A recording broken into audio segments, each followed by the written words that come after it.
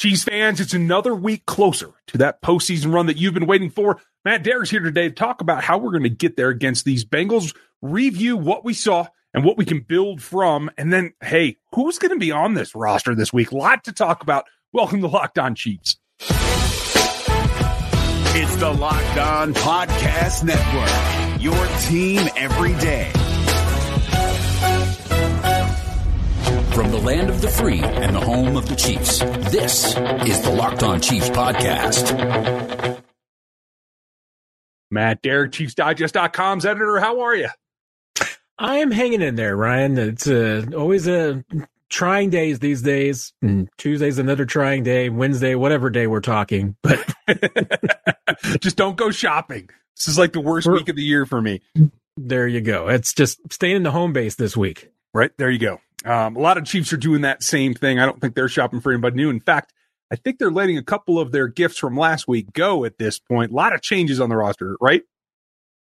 Yeah, hope you didn't get too attached to Elliott Fry or a couple of guys on the practice squad because the good news for the Chiefs is that I think they're going to have a pretty familiar roster heading into Cincinnati this weekend. We're still waiting for Harrison Butker, Rashad Fenton, Tommy Townsend to officially return to the roster. But that should happen, and especially now with the NFL coming out with their new COVID policy, as far as isolation only going up to 5 days.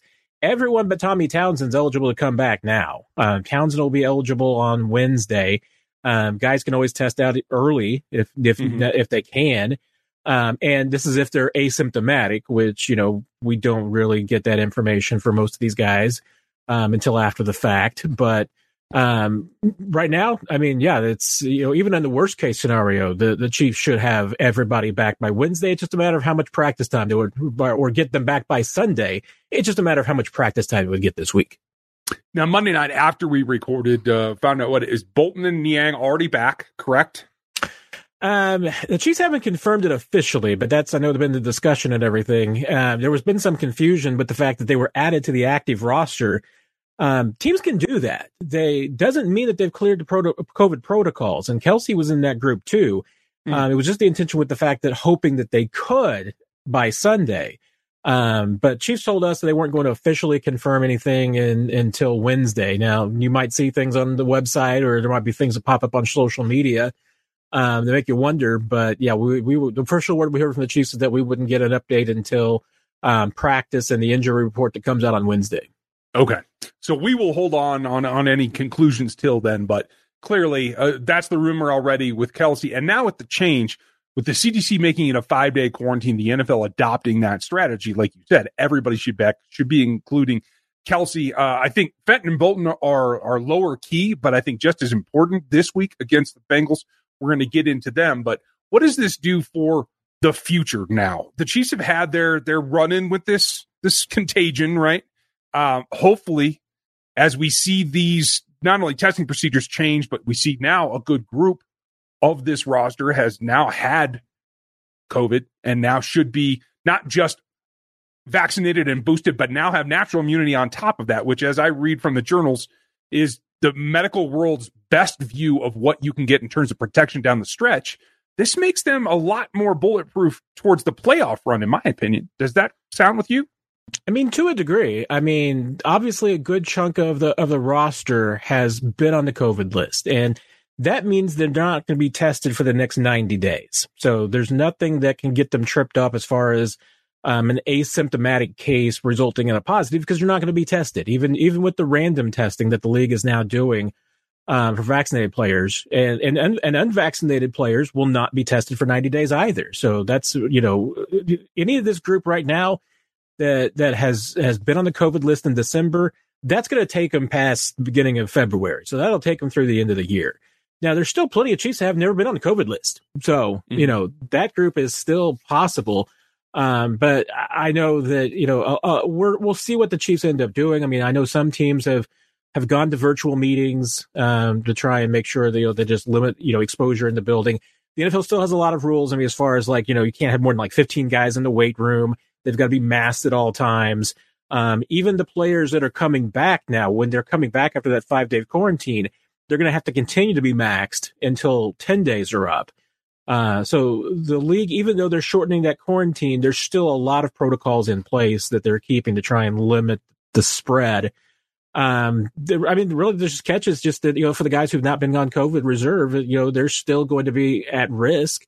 But once again, because of the NFL's new testing policy of doing random testing and not weekly testing, there's much less likely scenario that asymptomatic vaccinated players are going to start popping up on the COVID list. The guys that are only going to probably go down are going to be those who do have symptoms and get tested and test positive. Well, let's knock on wood that they can avoid the rest of that. I think getting it out of the way here is, I expect from what I've read also, is that this is going to ramp up and across the nation. Hopefully that will help them avoid some of that, because much better do this now in the last 10 days than 10 days in late January or, Lord forbid, February. So that sets them apart, gives them a leg up. I think we need to get into where they go from here and what that allowed them to find out in a number of different ways, getting on towards the rest of the season. We're going to do that next. No matter what your New Year's resolution is this year, it's about getting fit or getting healthier, whichever you want. Make sure that you enjoy and add Built Bar to your plan. Built Bar is the protein bar that tastes like a candy bar. They're incredible in all kinds of different flavors, and they make them even better. Use it as your resolution this year, because it tastes so good. It takes you so far in what you want to do. It's not chalky or waxy or anything negative. It allows you to get the protein that you need, all the macros that you need, without having to spend a whole lot of calories there and without having to worry about what the ingredients are that you're ingesting. They're covered in 100% chocolate, and they cover all kinds of things, generally around 130 to 150 calories, 4 grams of sugar, 4 net carbs, 17 grams of protein on average. And there's all kinds of flavors for every palate out there. Whether it's post-workout or filling in for a meal, you can find something that you want. I personally love all the cookie dough ones, as well as the coconut-based flavors. And there's all kinds of new ones always lighting off every week. All you have to do is go to Built.com and use the promo code. You get 15% off of your order. The promo code is LOCKED15 for Locked On Network, and that's 15% off of your order at Built.com. So the opportunity, not only for those guys that were on the roster and on the practice squad and got a couple of reps and got a game check maybe, who knows, good for them. Also good for all the guys who had to play not just new reps, but more reps. Had to be more relied on. A lot of takeaways. They went over them after the game in the post-game show. But on reflection, I wanted to get your take on what we saw from a non-wide receiver group, and then we'll get to them here in a little bit. Yeah, I was really interested in the fourth quarter when the Chiefs were using a lot of guys out there on defense, in particular, a lot of their backups. There was a couple of guys who were really popping. I mean, DiCaprio Bootle, we talked about the other night, obviously led the team in tackles. That was pretty impressive in the limited number of snaps that he ended up having. And the one that I thought was really curious is, Dorian O'Daniel, who has just been absolutely buried in the linebacker depth chart, and seems as though the Chiefs have gone out of their way to give everybody a defensive snap on defense other than Dorian O'Daniel, who's been a core special teams player for 3 years now. Yep. But the last year or two has just been struggled to find the field. I thought he had a couple of really nice snaps on Sunday. Now, whether that's enough to flash to get the Chiefs and the coaching staff to say, okay, maybe this guy deserves a little bit more playing time, we'll see. But I think that has to give you a little bit of an encouragement that if you're looking towards the postseason and you worry about, losing anybody else, that, hey, O'Daniel's maybe a guy who can contribute if needed. I'd like to see it, because we've seen the upside. We've seen him make some plays in very specific situations. But like you said, getting those reps, now something goes on. I think it's a clearer picture. I thought his evaluation by the coaching staff should have been bolstered by what we saw out there. I thought it was solid. And if they have to go to him in the postseason, I think he's more likely to fill in for somebody like Dan Sorensen than he is like Willie Gay. But at the point, he's in that tweener role that gives them a little bit of versatility. Now, folks, we just got news a second or three ago about the passing of John Madden. So just want to take a second to recognize that. It was unexpected as I'm reading. I had no idea. And Matt, you had seen something on him recently, right? Well, there's a documentary that just came out, and I haven't had a chance to watch it yet. But, I heard that he looked really good in the documentary and very healthy.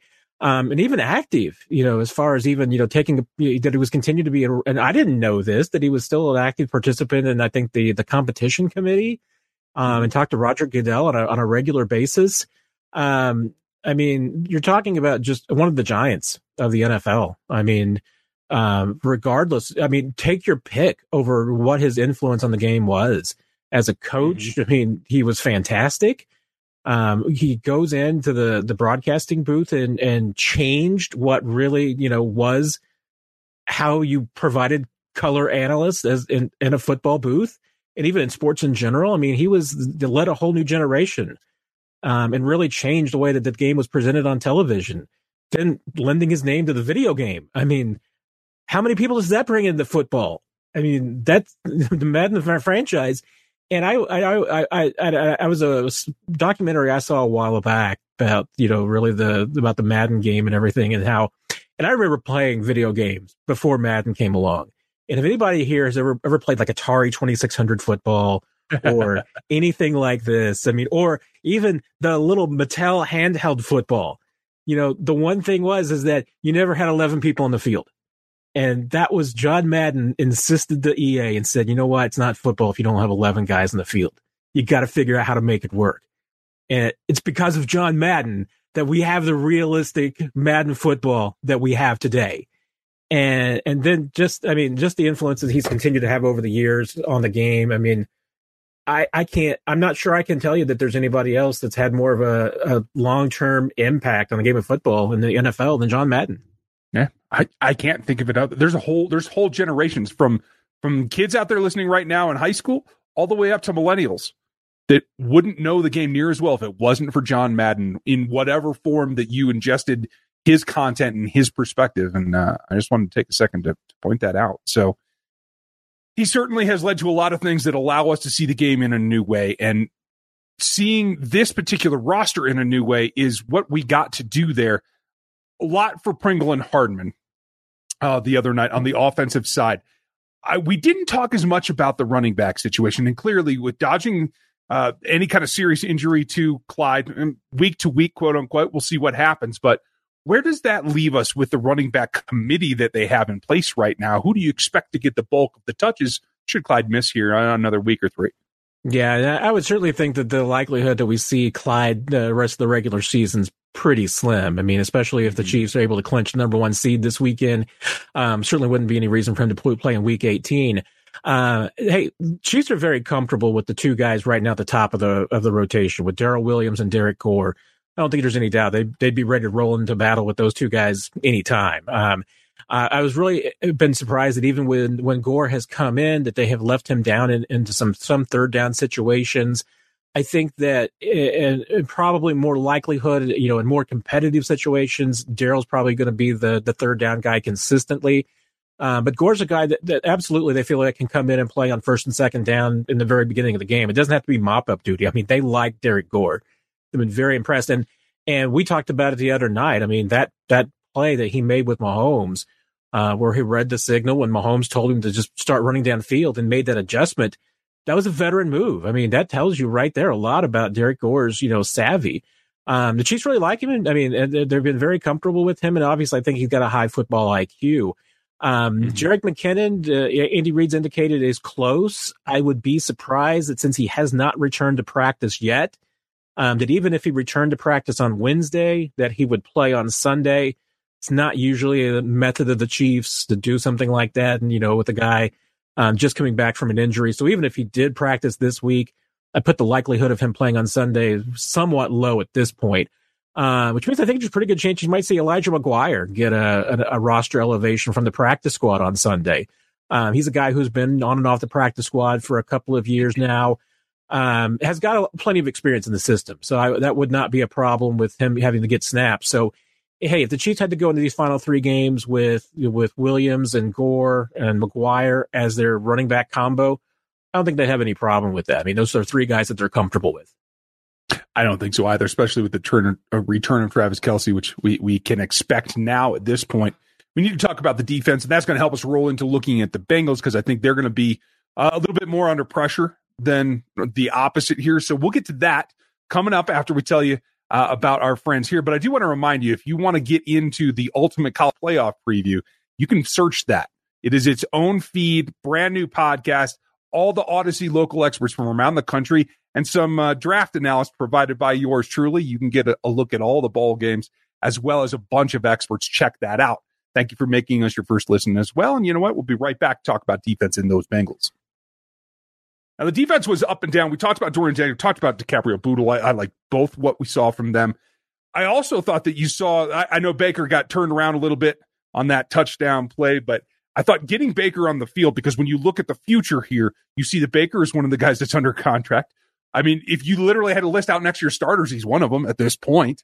So getting the younger guys down, the 4s, the 5s that may have to come in, who stood out to you, and who do you think might be still under the test here coming up this next week? Yeah, honestly, I mean, that quarterback position, I mean, the Chiefs are pretty comfortable up and down the roster. I mean, even like you said, even though that was maybe a bad snap for Baker, Chiefs are not concerned about putting him out there and, in some pressure situations. And honestly, I mean, I think you see that across the board on the defense. I mean, the defensive line's interesting to me because the Chiefs have been going with a pretty short bench of late.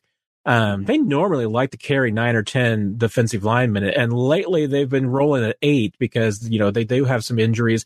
Joshua Kando, Colin Saunders have both been on injured reserve. Kando's returned to practice, so, getting him back would at least give you a little bit of depth there.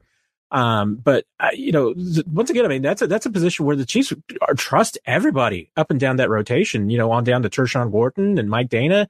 Those are the guys that have struggled to get snaps lately, because the Chiefs have been, going with a little bit more, especially with Melvin Ingram coming in. I mean, that's taking up snaps there, and that's been Chris Jones has taken more of the snaps inside. So it's changed the rotation, but those are guys that can still play, and the Chiefs are going to rely on, especially when you get to the postseason. Safety is an interesting spot. I mean, just simply because, the Chiefs really don't play much further than that 3 rotation, with Thornhill, with Matthew and Sorensen. But hey, Zane Anderson got a little bit of reps the other night. That was, I think, promising. Get Armani Watts back off of a COVID reserve. That'll be, another addition there. Unfortunate probably that in a blowout, a guy like Watts couldn't get some of the snaps there because he certainly needs them and everything. But it was good that you got, Anderson got some looks out there. But honestly, I mean, you look around at all these position groups, and the Chiefs are pretty happy with what they've got as a core for those young guys, which you're right. I mean, it does. If you want to start looking towards 22, there's a pretty good core there the Chiefs are happy with. I'm looking forward to that. They shouldn't, quote unquote, need them against the Bengals, but the Bengals have a pretty potent passing offense right now. They can run the ball as well. Is there one side of the ball in terms of their offense, run or pass, that has you a little bit more concerned from what we've seen from this defense lately? Well, I mean, if the Bengals are going to do anything, it's going to be, putting up points. They've got a really good trio of offensive threats, not just Jamar Chase. I mean, he's chief among them, and I think he's the guy that you have to be the most worried about. But T. Higgins is a 1,000-yard receiver. Boyd is right up there, too. Joe Mixon can absolutely get some things done out of the backfield. So they've got a multi-headed monster on offense that you've got to be worried about. I'm really curious to see how the Chiefs will tackle Jamar Chase, because I think that's the one guy that you've got to be worried about the most. And he spends most of his time lined out wide. So, hey, that's probably going to mean Travaris Ward's on him most of the night. I would assume that anytime that Chase moves inside, that's probably going to be Snead's responsibility.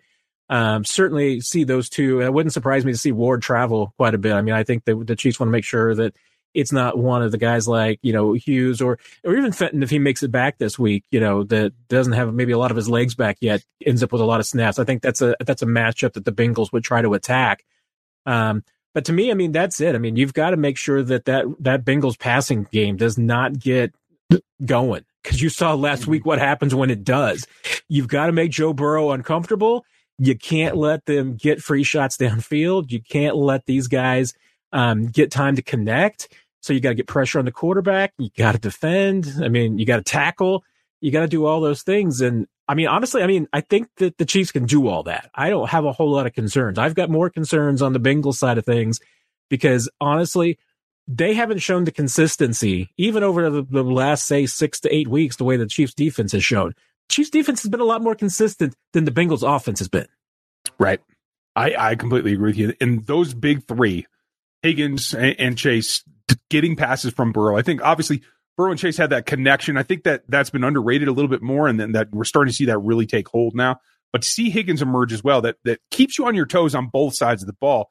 I think what they have to not let their guard down against is Mixon.